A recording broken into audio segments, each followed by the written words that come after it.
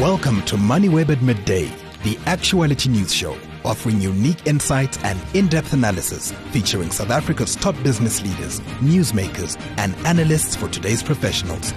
Your host, Jeremy Maggs.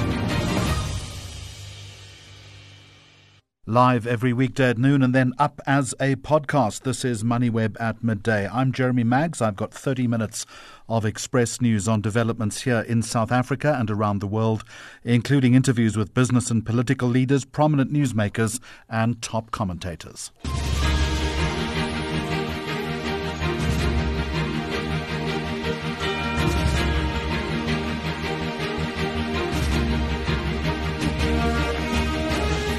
It's Monday, the 20th of November. Coming up on the programme, logistics chaos in South Africa, no trucks being offloaded at Richards Bay, and 9 days' worth of cargo stuck outside Durban as the port struggles with equipment breakdowns. More on the rise of reported anti-Semitic incidents in South Africa, the Independent Electoral Commission on measures that will be taken next year to prevent voter fraud, and South Africa's snake anti-venom shortage is solved, for now at least.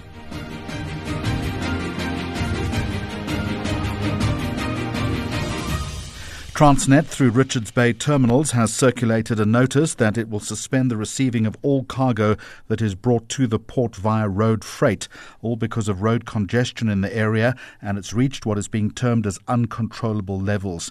It is a serious situation. Let's explore the impact of that decision with Gavin Kelly, who's the Chief Executive Officer of the Road Freight Association. Gavin, we're talking Monday lunchtime. What's the position right now? Good afternoon, Jeremy. Good afternoon to your listeners. Well, it seems that we haven't had very much progress. Transnet has contacted us saying they would like to have an urgent meeting with us, and I suppose that's because of what we've been saying in the media. But the problem is that the root causes are still there. They haven't disappeared, and we've had these causes mounting up one on top of the other over the last couple of years, and we need to find a solution to that. That's really what we've got to do. Remind us of those root causes. Well, there are probably three very big ones, Jeremy. The first one is that there's this collapse of rail. So we have this huge amount of core commodities now being transported to the ports by truck. Secondly, the ports were not built to take these commodities by truck. They were built to take it by rail. So their whole infrastructure in that port process of loading or offloading or getting onto ships needs to have an interface between the trucks and this loading system. And then finally, the roads around the ports and the access points into the ports just cannot deal with these thousands of vehicles that are trying to get in and out, because, of course, there's other cargo that needs to get into the port that was traditionally coming by road. Gavin, can you describe the scene for me? Well, you've got long queues of trucks bringing coal or manganese or chrome, some sort of mineral, timber. You've got these long queues outside of the port trying to get through a very narrow entrance, and it's narrow because it wasn't built to take continuous loads of trucks. You've got a booking systems, which the Transnet Port Terminals has implemented to try and manage how the trucks get in, when they get in, where they go. And, of course, within the port, you've got very, very small area, congested area, because no one thought this amount of trucks would come into the port to offload. So now you have this area which confines these vehicles in the way in which they both enter and leave and how they move around in that port. So you've got this area down at Richards Bay where there are long queues trying to get in, long queues trying to get out. There's goods being offloaded in the port, and there's just absolute chaos. And that has the impact of increased safety risk, I imagine. Yes, amongst many other risks, you have increased safety risk. You've got risk for those standing out in the queues. If you stand 2 or 3 days out in queues, you have the chance of being attacked. But, of course, inside as well, there's this huge scurrying trying to get things moving backwards and forwards. What do you want to see achieved at this meeting if it goes ahead? Well, I think, first of all, we need to sort out these massive queues, Jeremy. You can't have drivers sitting in trucks all over the place waiting to get in and waiting to get out. So I think the first thing we need to do is to find a way in which we can schedule these trucks that are operating in and out of the port so that we can have a place for them to stand safely away from port, so we have those choke points moving freely. The long-term, or can't be long-term, but it's going to be long-term, the long-term solution is to sort out the rail to make sure it can get this to port, and that we don't have the secondary knock-ons, which you're seeing now happening at places like Lebombo, where these huge queues are now appearing. Do you have any confidence in Transnet in being able to resolve this issue? Short answer to that, Jeremy, no. So we are in for the long haul here? I think we're in for the long haul. We've been saying to Transnet there are key operations that you need to give or concession to private sector. We were talking about a terminal down at the port of Durban how many months ago that was going over to private sector. Nothing has happened. So this is going to take a couple of months, unfortunately. And while that is happening, people are now starting to take legal action. Yes, you see the local authorities are saying that their roads are being destroyed, that there is a huge safety risk in terms of traffic management, in ensuring that the roads are safer, that other vehicles and other people can access the port and access the routes around it. They've put their traffic officers onto longer shifts. And of course, that all costs money. So these various authorities are saying, no, we can't do this anymore. And you need to cover the cost and hopefully force them into some sort of action. Gavin Kelly, we've got something called the National Logistics Crisis Committee. What's all that about? Well, a couple of months ago, Jerry, the president had taken note of a number of the logistics challenges, and this is the greatest heartache for all of us, is that what's happened at Richards Bay didn't happen overnight. It's been coming, and we've been saying it's been coming. And we've been saying, you need to fix certain things like the rails and the ports and the way in which these operate and how they operate. And a couple of months ago, the National Logistics Crisis Committee was formed. It has various legs to it, or various parts that address various things. And it is an intention is to fix what we are seeing. But at the moment, we don't seem to be getting very fast, getting anywhere very quickly. Sounds like it's a waste of time. Well, at this stage, it looks like it's a waste of time. There have been some very important documents that have come out from it that have pointed at where the challenges are. So there has been some very good work.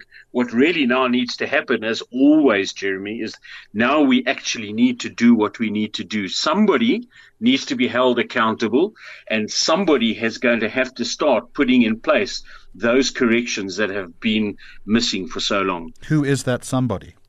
Well, at this stage, various parts of the infrastructure we're talking about fall under various government departments or under Transnet. We have seen that some of the executives have left. So the question is, are they going to hold somebody really accountable, or are they going to take that leap of faith that we've been pushing for so long to concession some parts, to give it to the private sector so that business can get going? What are your members saying to you? Well, huge frustration. Their businesses are really suffering, and it isn't always about making a profit. But let's face it, if you don't make a profit, why would you be in business? So first of all, there's huge drain on resources in terms of keeping the wheels turning. The assets, the trucks, the drivers are being driven to the end. The drivers are really shuttling backwards and forwards. They're not really getting any good rest periods. Even if you rest, the required minimum rest periods, these are long, and they are very, very anxious trips that they do. There's always some sort of conflict. You never know what's going to happen. So our members are saying that this needs to be resolved. We just cannot keep going on like this. And just a final question then, as all of this continues to unfold, the economic impact is becoming more and more serious. Well, if we don't export, we don't generate revenue. And yes, you can say it's businesses generating revenue, but if they generate revenue, we generate tax. And tax means we can do the things that we need to do. Around the world, people are looking at us and hopefully not laughing at us, but saying, if I cannot get my goods out of South Africa through ports, I'm going to use a different port, or what the heck, I'm going to go and buy it from somewhere else. Gavin Kelly, thank you very much indeed, Chief Executive Officer of the Road Freight Association. Coming up later in the programme, part 2 of the story as we look at the container chaos in Durban. MoneyWeb at midday for all your up-to-date stories. The South African Jewish Board of Deputies says anti-Semitism in South Africa has, in its words, increased nearly tenfold and is being fueled by inflammatory rhetoric by some in political leadership. Professor Karen Miller is the national chairperson of the South African Jewish Board of Deputies and is with me now. And first of all, how is this manifesting? So typically in a month or 6-week period, we would get about six, on a normal year, we'd get about 6 incidences of anti-Semitism. And they would typically be quite low level of anti-Semitism. So, for example, things like graffiti or comments or something like that. What we found is not only this massive increase in anti-Semitism, but also the nature of the anti-Semitism or the severity of the incidences has changed. So what we found is we've had at least 2 incidences of violent anti-Semitism and things like people being stopped on their way to synagogue, spat at, that kind of thing. Among the incidents, Professor, is the case where a Johannesburg rabbi's car was reportedly rammed into and damaged, I understand, before the assailant pursued him through heavy traffic. What happened there? So that's exactly what happened. He was driving. Because he's a rabbi, he's visibly Jewish, in that he obviously dresses in a way with a hat and in a suit that looks Jewish. There was it seemed at first to be a road rage incident. There was an attempt to cut him off. There was an attempt, in fact, to push him off the road, it appears. He then basically tried to escape the car that was harassing him, managed to get to a garage. At the garage, the man got out of the car, basically damaged his car, attempted to get into the car, and only when security was called and he was managed to be escorted, the rabbi was escorted away and escorted to his home, did the incident end. So it's really pretty terrifying if you think about it. What impact is this having on the Jewish community in South Africa?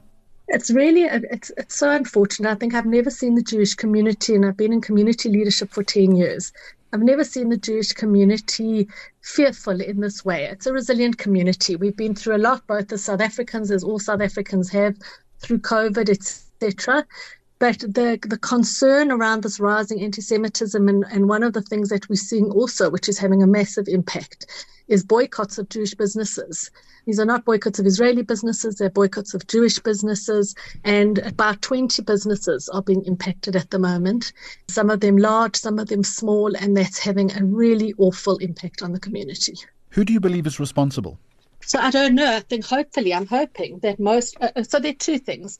There's calls for anti-Semitism, which we're seeing coming out and calls for attack on Jewish institutions, which we are seeing coming out in the rallies, for example. So people calling for attacks on Jewish schools in Cape Town, for example. That seems to be an organized form of anti-Semitism, and I hold the organizers of those rallies responsible for it. Individual incidents, I'm assuming, are isolated attacks, but are encouraged and I think that they're given some kind of sense that they would be acceptable based on the rhetoric that we're seeing really across the board from our government, from these rallies, and we really hope that this rhetoric and this temperature will be brought down. Professor, you talk about the Jewish community being fearful. What is the response now from the community? I'm assuming, for instance, extra security precautions would be considered. So certainly extra security precautions, and I have to say we've had a number of meetings with the security cluster, and they have reassured us repeatedly that they are concerned over these issues, that they will keep an eye on them, and that we can call on them at any time should we be aware of any threats to the community. So I do want to thank the security cluster for that, because I think that they are taking us very, very seriously. So, Professor Milner, what then are you looking for from the South African authorities in terms of lowering the rhetoric and perhaps just lowering the temperature? So I think we've seen across the world, regardless of the position with regard to Israel and the war in Gaza, we've seen governments coming out very clearly in support of their Jewish communities and against anti-Semitism. We've seen them speaking at Jewish institutions. We've seen them speaking at synagogues. On top of that, I really think it's important, given the boycotts that's been happening against Jewish businesses, that the government come out strongly against the boycotts. These boycotts have absolutely no impact on Gaza. They have no impact on the war. They have no impact on the Palestinians. They have an impact on South African Jews, and they have an impact on the South African economy and South African jobs. We would certainly hope that the South African government would come out against them. Are you initiating dialogue in that respect? Yes, we are. So we are writing to the Minister of Trade and Industry.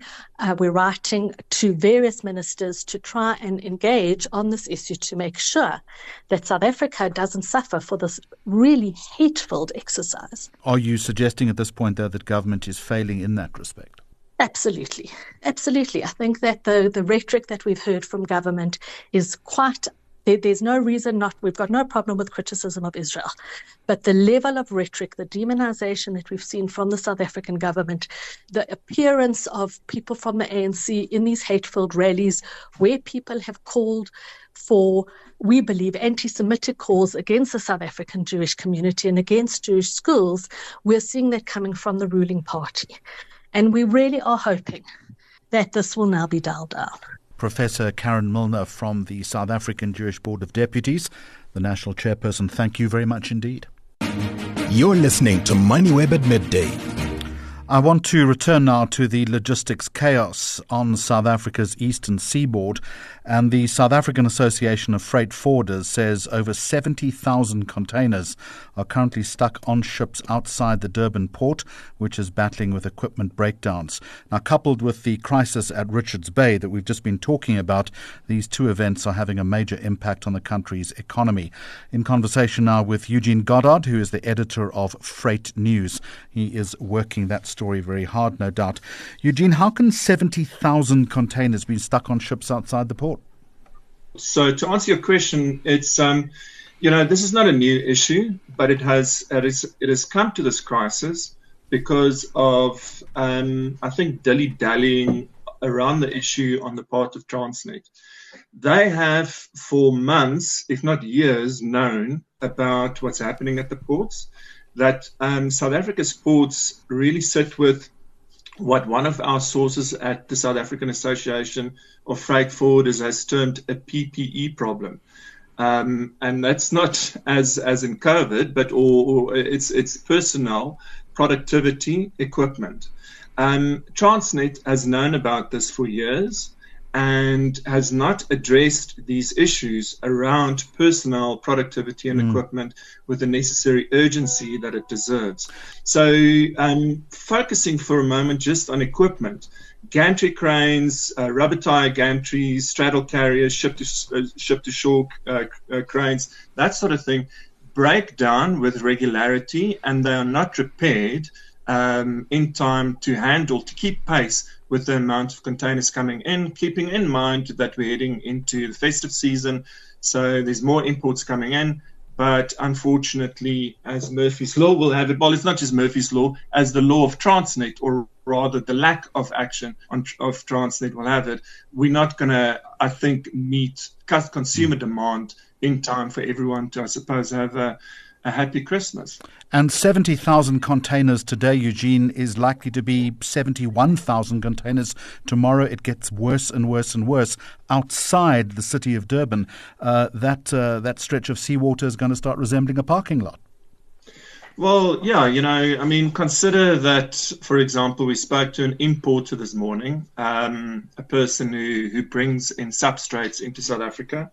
And just to put us in the picture, is he's waiting. He has been waiting for a container that his supplier from China told him was on the water outside Durban on the 22nd of October. He only received his goods on the 17th of November. All right. So apart from issues on the water side at a port like Durban, for example, there are also landside issues. And all of these things time, and the importers and their agents, especially the importers, the shippers, they are the ones who feel the pinch the most, because they are charged surcharges by the lines who want their boxes back. So the entire chain is snagged by what's happening at a port like Durban. And it really is about time that the government and Transnet, in tandem with Transnet, step up and solve this situation. And if I can just... Sorry, Jeremy. No, go ahead. If I might add that I believe we have reliably learned this morning that there is movement with the National Logistics Crisis Committee.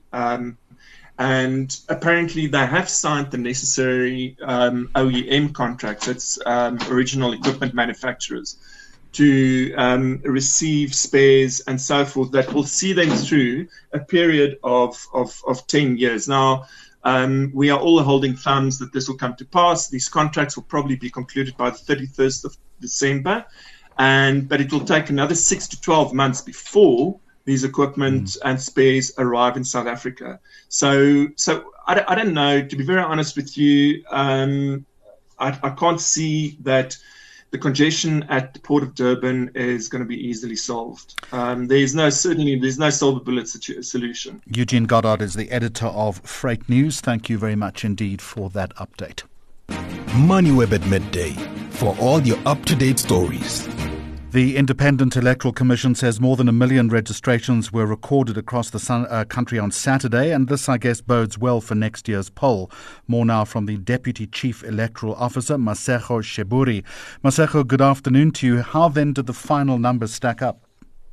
Good afternoon, Jeremy. This afternoon, the Commission will release the final numbers, including the analysis by demographics. But we estimate that we interacted with no fewer than 2.2 million South Africans at the level of the voting stations to enable them to register as voters for the first time and or to inspect and update their registration details.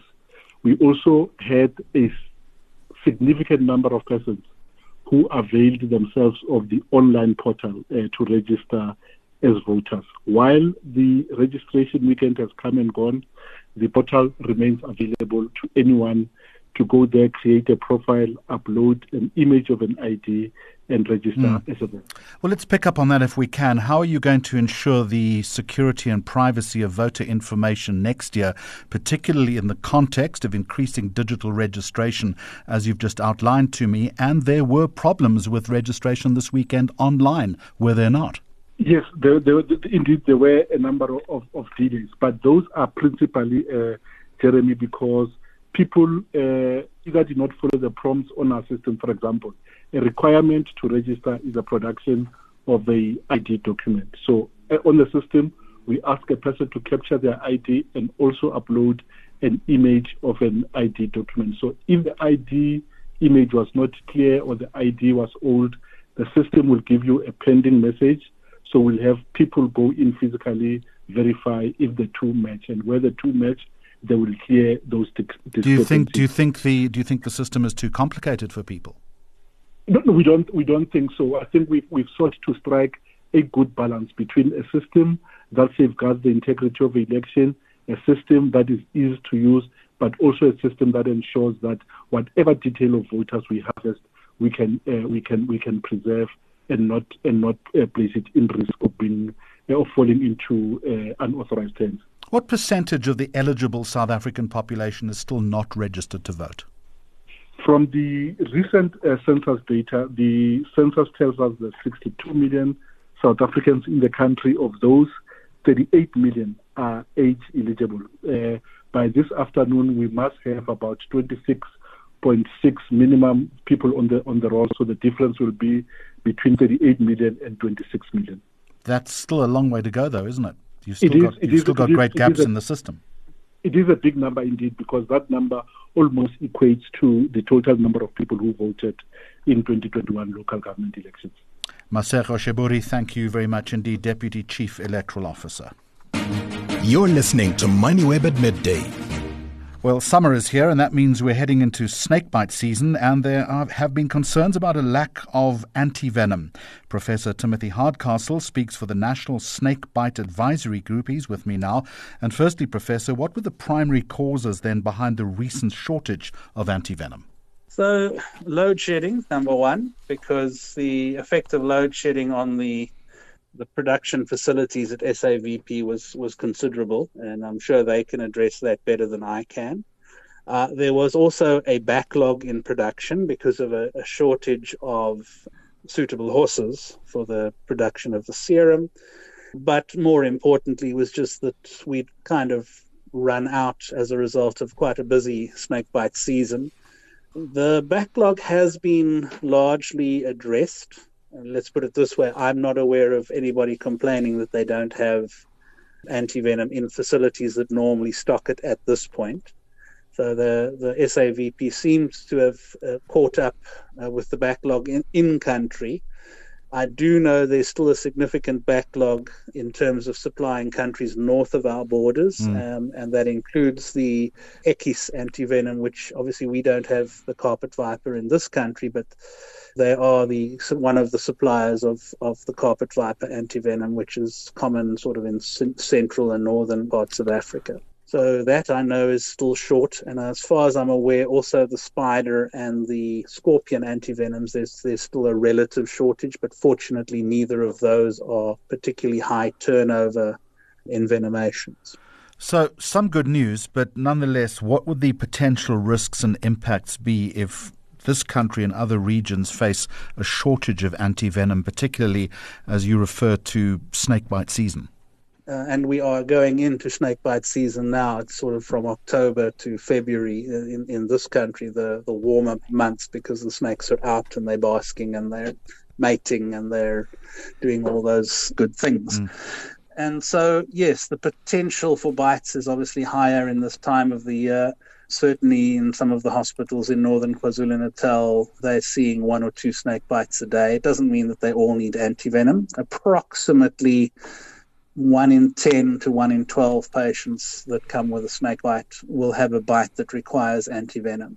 There are 10 snakes that are covered by the polyvalent and 1 that is covered by the monovalent. And if those snakes bite you, ideally you should be getting antivenom if there's a significant envenomation. We were also very fortunate that there is a fair amount of dry bites happening, which is where the snake bites but doesn't actually inject venom. So more warning bites.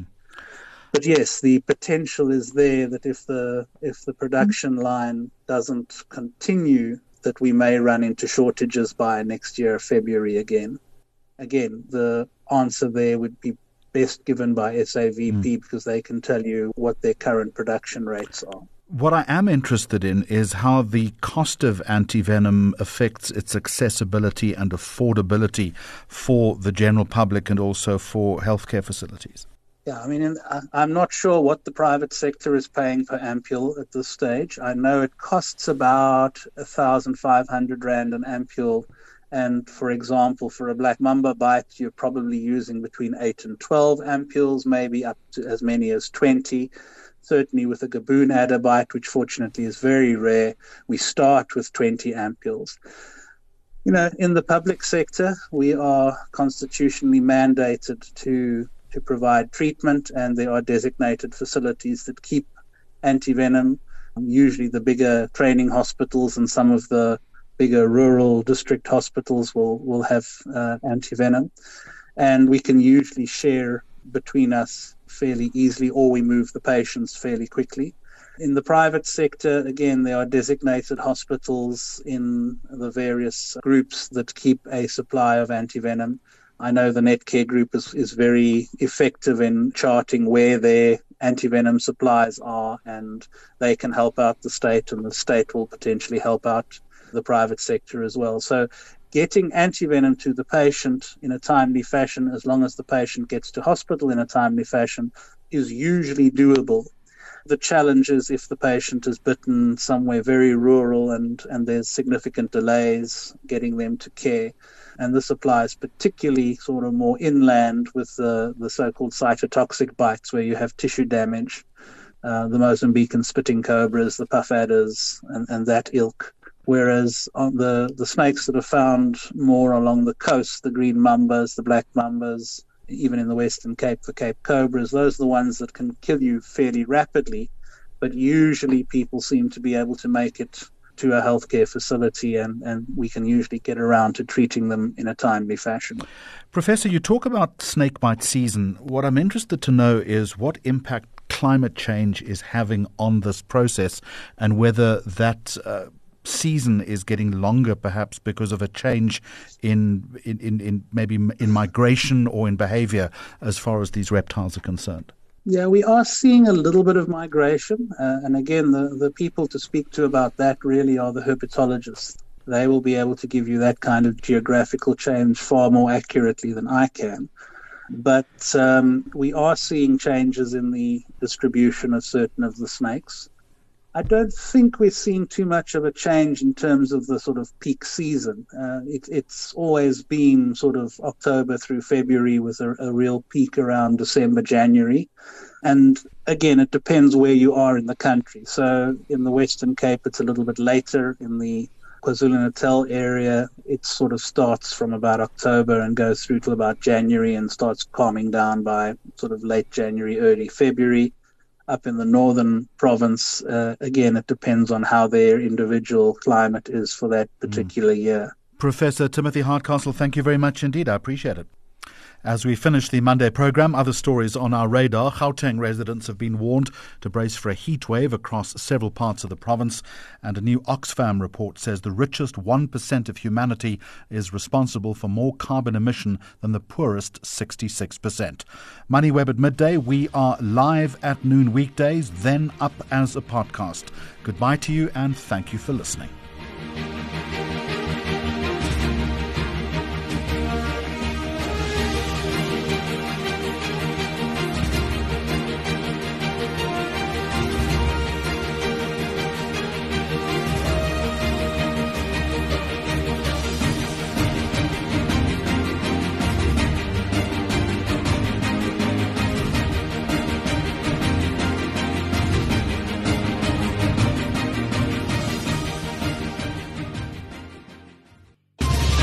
Listen to the daily live stream of MoneyWeb at midday or download episodes on moneyweb.co.za, the MoneyWeb app, Apple Podcasts and Spotify, or follow MoneyWeb News on social media for more updates.